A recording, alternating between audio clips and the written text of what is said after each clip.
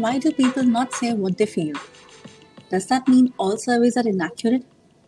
Why does a freshly cleaned car feel better to drive? Why does wine taste better when poured from a heavier bottle?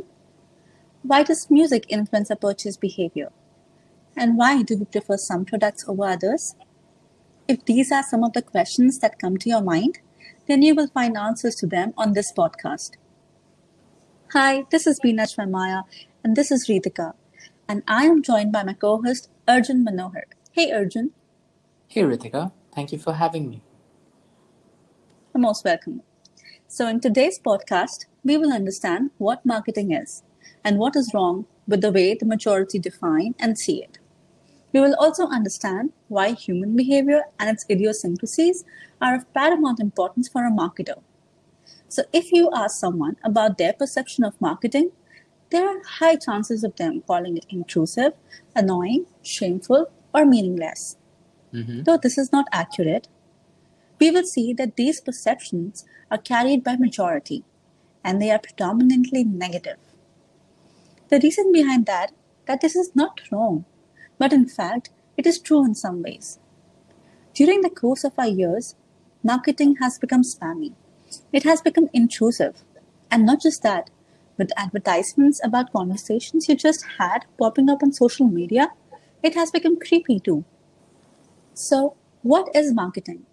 Marketing in reality is something that drives change. It helps people see a dream. It makes people understand their emotions. It is an art of beautiful storytelling at the heart of which is people. And you clearly should not do anything that messes with the heart. The bottom line, marketing was and has always been for the people. Now, a frequently used way of understanding people is by simply asking, right? Asking, how do you feel? And people will tell you the truth, isn't it? We wish that was the case, but humans are not so simple and straightforward. We are not realizing that people don't think what they feel, they don't say what they think, and they don't do what they say. I just quoted David Ogilvy here. If you find it hard to accept, then think why the answer to how are you is always fine or an excited I am good, even though you might be drowning in pain. This is because our behavior is influenced by biases and by our surrounding. Maybe you are an introvert, or maybe you are afraid of being judged, or maybe you simply feel that the other person will not care. Therefore, you are less likely to receive an accurate answer if you ask people. Instead, the role of a marketer is to observe people, understand what drives them, what motivates them, what are they afraid of, and most importantly, how can we help them make a better choice? Another important aspect about humans is that the majority of the decisions are largely driven by the emotions or by the part of a brain called amygdala. Simply put, our perceptions play a crucial role in us making decisions. Now, to make things a little clearer, there's a story about 18th century monarch Frederick the Great that comes to my mind. He changed people's emotions associated with potatoes. Now I know I'm talking about potatoes, but it is worth it. Trust me. So yes, potatoes. He wanted 18th century Prussian peasants to eat potatoes, so they can be at a lower risk in case of a famine and bread is in short supply. So now they have an alternative source of carbohydrates and can also be less affected in case of price fluctuations. But the problem was, people were not ready to accept potatoes. Some even argued that not even dogs ate them, so why should we? Though Frederick had good in his heart, he failed in multiple attempts with coercion and fines, and finally decided to use psychology. He hatched a plan and created a royal potato patch, and declared potato to be a royal vegetable. He also asked a few guards to guard the potato patch, secretly telling them not to guard it diligently. He knew that when something is exclusive, people want it more, and that is exactly what he did. When the word spread, Prussians were curious, and because of how this was set up, they sneaked into the farm and stole some of these special royal potatoes. And this is how potatoes were not just accepted but appreciated by people. The same people who once considered them worthless. So by simply controlling the narrative and pitching the idea of exclusivity, drove the very same people who despise them to go out of their way to steal them. A more recent example of the same is the placebo trials in clinical drug testing. The fact is, there is no rational thinking applied here. Our acceptance and belief into these narratives grew out of the bottom of our unconscious mind. Now, speaking about the unconscious mind, I recently saw your post, Arjun, about Sigmund Freud, who created this famous iceberg model of the human unconscious. Is that something you have been studying right of lately, Arjun? Yes, Sigmund Freud, for those who don't know, is an Austrian neurologist who was able to map the human mind in as early as the 1900s in an attempt to understand human behavior. According to him, our mind is divided into three distinct parts: conscious, subconscious, and the unconscious. And he believed that each level of awareness played a crucial role in understanding human behavior.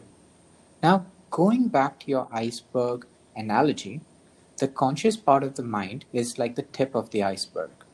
It is this part of the mind which is responsible for situational awareness, like reacting to a loud sound or feeling thirsty. And just like the tip of the iceberg, this makes up a tiny portion of your mind, about 10%. The second level, just below the water, is the subconscious mind. And at this level of awareness, information can quickly be recollected and passed through your conscious mind, like remembering an episode of a TV show you saw last night. Think of the subconscious mind as a gatekeeper between your conscious and your unconscious mind. It only allows certain pieces of information to pass through and enter the conscious awareness. According to Freud, this made up 50%. And finally, we have the third layer, that is the unconscious mind. This is where all our feelings, thoughts, urges, and deepest hidden memories and past experiences rest. In fact, for most of our irrational behavior can be traced back to this portion of our mind. For example, you mentioned music influences people buying decisions, and that is completely true. Research conducted in wine shops concluded that daily sales for German and French wines corresponded to the music played on that particular day. That is, if you heard German music, you're more likely to buy a German wine, and vice versa. According to Freud, this made up around 40% of your awareness. So, to cite a real life example, I'm going to use the slip of tongue, technically known as the Freudian slip. And this happens when there's an intermixing of your conscious and your unconscious state of mind. Oh, okay. So slip of tongue is something that happens quite frequently to all of us. But if I can relate it to a very recent example I saw, is it similar to when Ross said Rachel instead of Emily at the wedding? That is absolutely right, and I don't think I can be given a better example. So Okay. you see, by understanding this differentiation, you are able to understand how people make decisions. Various neuroscience researchers have shown that when our subconscious mind identifies a good opportunity to achieve a goal, it produces a positive emotion. The brain then automatically triggers a decision to seek that goal fulfillment. So, as a marketer, understanding this process is the key to understanding the real reasons behind people's action. Allow me to explain. Think of all the marketing material we put out. We constantly say it needs to be powerful and contextual and relatable enough for it to appeal to the consumer's unconscious mind. But simply speaking about pros and cons through templatized marketing messages is not going to work. Remember, Right. this mind does not rationalize information, it merely perceives it. This is because the unconscious mind makes snap, quick judgments and immediately dictates your behavior. The mind is constantly trying to relate information with your urges, feelings, and thoughts or past experiences. In simple words, it's just trying to match your schema. So, the more relatable the information, the more better it is. So, once the mind perceives a feeling of benefit, a decision is made. Therefore, understanding psychology of human behavior is really the key to finding out what consumers really want and how best to appeal to them. But you see, here lies the problem. You see, most of our current processes to solve marketing problems have been grounded in logic and data driven insights. Well, there's nothing wrong with that. But the problem is we seldom associate the psychological aspect of human behavior while creating such marketing plans. In fact, oftentimes it's not even in contention as a viable option. Partly because we humans pay undue attention to trivial matters. We often wonder, can a solution be this simple? Can something so great take so little time to create? And if it takes little time, is it good enough? This is called Parkinson's law of triviality. And this explains why modern marketers sink themselves into bottomless bits of data, when in reality, what we ought to be doing is trying to find a balance between the logical and the psychological.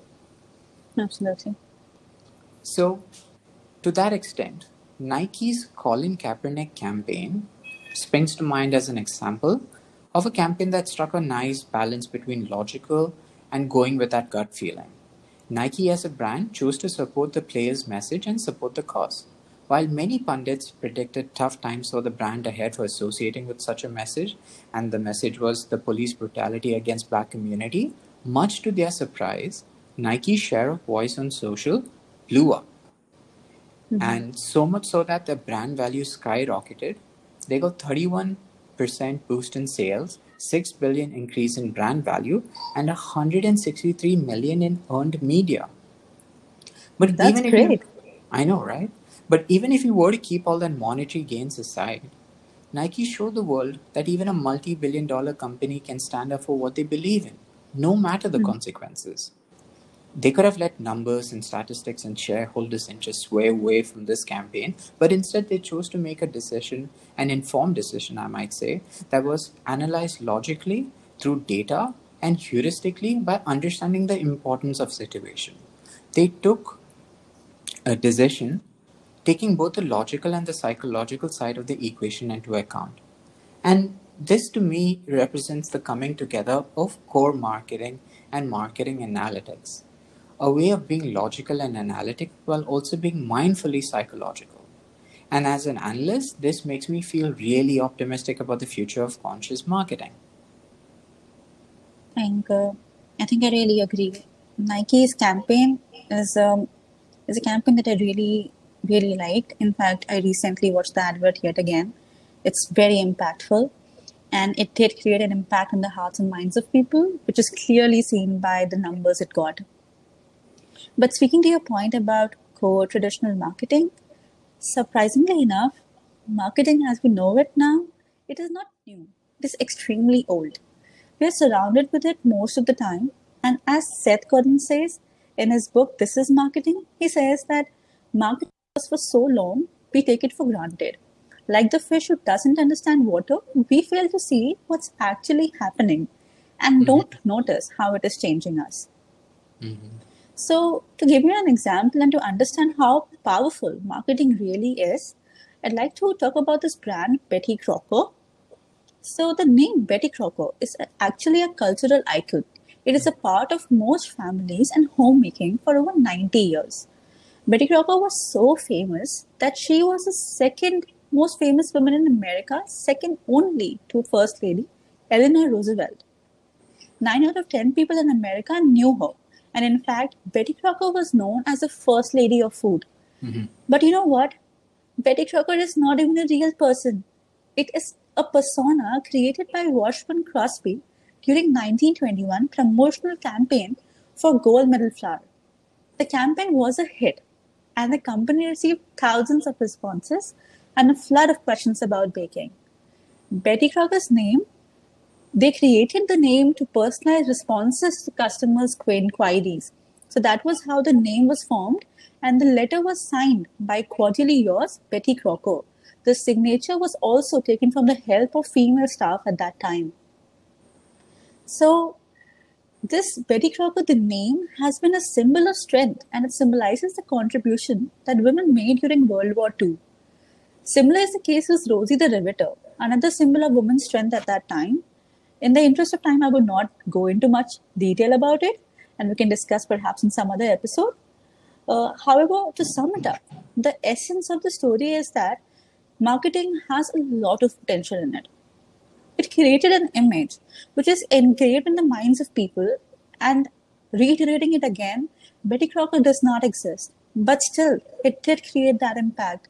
People associated with them, and it built a culture and identity which otherwise would not exist. The reason Betty Crocker was highly appreciated, I think, at that time was because it understood the mind of people. People found that what they were looking for. Women had questions about food, but there was no one to answer their questions until this mysterious lady, Betty Crocker, came in. And more importantly, Betty Crocker became a symbol of the fact that women can contribute to the nation even while they were a homemaker. So it was a resonation that it had with the people, and that brought a change in the culture. And we remember Betty Crocker till now. It has engraved its name into our hearts and minds. That was all a result of marketing. Absolutely. I mean, Betty Crocker was way ahead of its time, both in terms of messaging and understanding the need of the hour. And if you come to think of it, there is about 90 years separating these two examples, Nike, which I quoted, and Yes. Betty Crocker, which you quoted. And yet, Right. both these campaigns had people and their needs at its core. And this is proof that marketing has and always will be about people. But even if we go back 100 years, marketing has essentially remained the same. What has grown exponentially is the technology that surrounds marketing. Massive improvements in technologies over the last 100 years has helped marketing evolve into what it is today. For example, take the launch of the radio in 1920s. And with the launch of the radio, we got radio ads. And what this did, it enabled marketers to talk directly to the consumers. Similarly, with the launch of the TV in 1940, and that gave us video ads. And this added another visual element to marketing. Consumers could now see the products before visiting the stores. So, therefore, with every advancement in technology, marketing adapted and grew proportionately. But the launch of the internet is what really created a new dimension in marketing. This digital medium was connecting people by the masses. It was reducing physical boundaries and creating perception of a virtual reality. It brought everyone closer to each other. And more importantly, it brought brands and companies closer to the people. And this signaled the beginning of digital marketing as we now know it, and subsequently, the downfall of mass marketing tactics like print, TV, or radio ads. But at the center of all this was social media companies. They wholeheartedly embraced this idea of unlimited connectivity. And though initially they started with the humble intentions of connecting people across the world, bridging the continental divide, uh, things have moved on from them. Before, they were an outlet for creativity, a place to reconcile with one's lost friend, an extension of your thoughts and ideologies. And to some extent, I still believe it's those things. But over the years, social media companies have grown exponentially. For context, a quarter of the 7 billion global population is online these days, and an average person spends up to 2.5 hours per day browsing through social media alone. And social media companies understood their platform's potential as an effective marketing tool. They saw this as an opportunity to monetize their platform. So, what did they do? They started to help marketers by creating tools and features that could help marketers achieve their target audience, reach them, and spread their message. So, companies like Facebook made targeting more precise than ever, using segments to define its customers by different attributes like age, gender, location, or personal interests. And sure enough, marketers adapted to these platforms and created new ways of marketing to these users. But this kind of targeting raises an ethical question about intrusion of personal space and privacy. Human beings were slowly being reduced to a mere collection of data points created by algorithms designed to track our every move online. Data collected by these algorithms is curated into user profiles, which are then sold to the highest bidder for marketing and advertising purposes. And it just pains me to say this, but this is of our current situation. However, good news is that we are not alone and many people and countries have taken notice. The EU has the GDPR and the California as a CCPA. Both these laws protect the data of its citizens. Moreover, people are actually using ad blockers. And we have documentaries like The Great Hack that exposed Cambridge Analytica or The Social Dilemma, wherein social media executives spoke about the dark side of social media advertising and how these companies are actually employing teams of engineers whose sole job is to use your psychology against you. They're trying to spread awareness around the very same products they created, which are now being used for nefarious ways. For example, take something as simple as the like button. What was initially designed to spread cheer and happiness is now a symbol of anxiety and self doubt. And this makes me ponder, really, has social media advertising tarnished the good name of marketing? Can we recover and usher in an era of conscious digital marketing? An era where I truly believe we can have a symbiotic relationship between data and psychology, where conscious and mindful use of data is promoted. I think to sum up, if marketing is the process of identifying a customer's needs and determining how best to meet those needs, what marketing essentially is then is nothing but a conversation. A conversation that involves listening to people, understanding their needs, and responding with empathy. This is very well put, Arjun. Marketing is certainly about change that is driven by empathy. I think we have somewhere forgotten what it means, and we now treat people as data points or as numbers on a spreadsheet, but we are not treating them as humans. As a marketer, you have the power to lead a change, but with this power comes the ability to create and destroy. In this podcast, we have seen both the positive impact that marketing has and the negativity it can breed. We as marketers are responsible and obligated to use this power righteously, with the sole intent to make things better for people by building trust. With the hope that this episode helped you gain some perspective, this is Ritika and Arjun signing off. Until next time.